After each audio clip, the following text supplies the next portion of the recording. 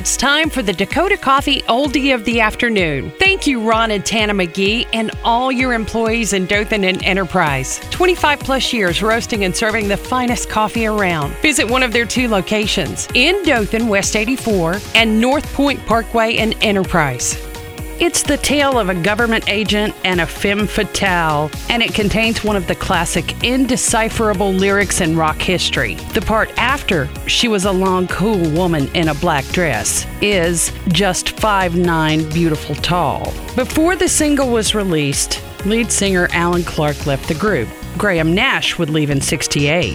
After Long Cool Woman became a hit in the U.S., Clark rethought his solo career and came back. It's the only Hollies song without any backing vocals, and here's why. Clark's the only singer on the record. He didn't intend the song to be released on a Hollies album, but as a record of his own. Remember, he quit the band, he wanted to go out, but the band learned about it, and he was going to do a solo recording, and he was issued an ultimatum. You could either stay with the Hollies or pursue a solo career, but not both. The song was written in England about the bootlegging days during the America Prohibition era. The 3 writers returned to their office after having a skinful and decided it would be fun to write a song about prohibition and all the bad people surrounding it. So they came up with a story about the FBI raiding, this woman singing at the bar, the narrator doesn't want her to get in trouble, so he kind of saves her. Note to people outside the UK, a skinful is a British term, essentially meaning the amount of alcohol that's enough to make a person drunk.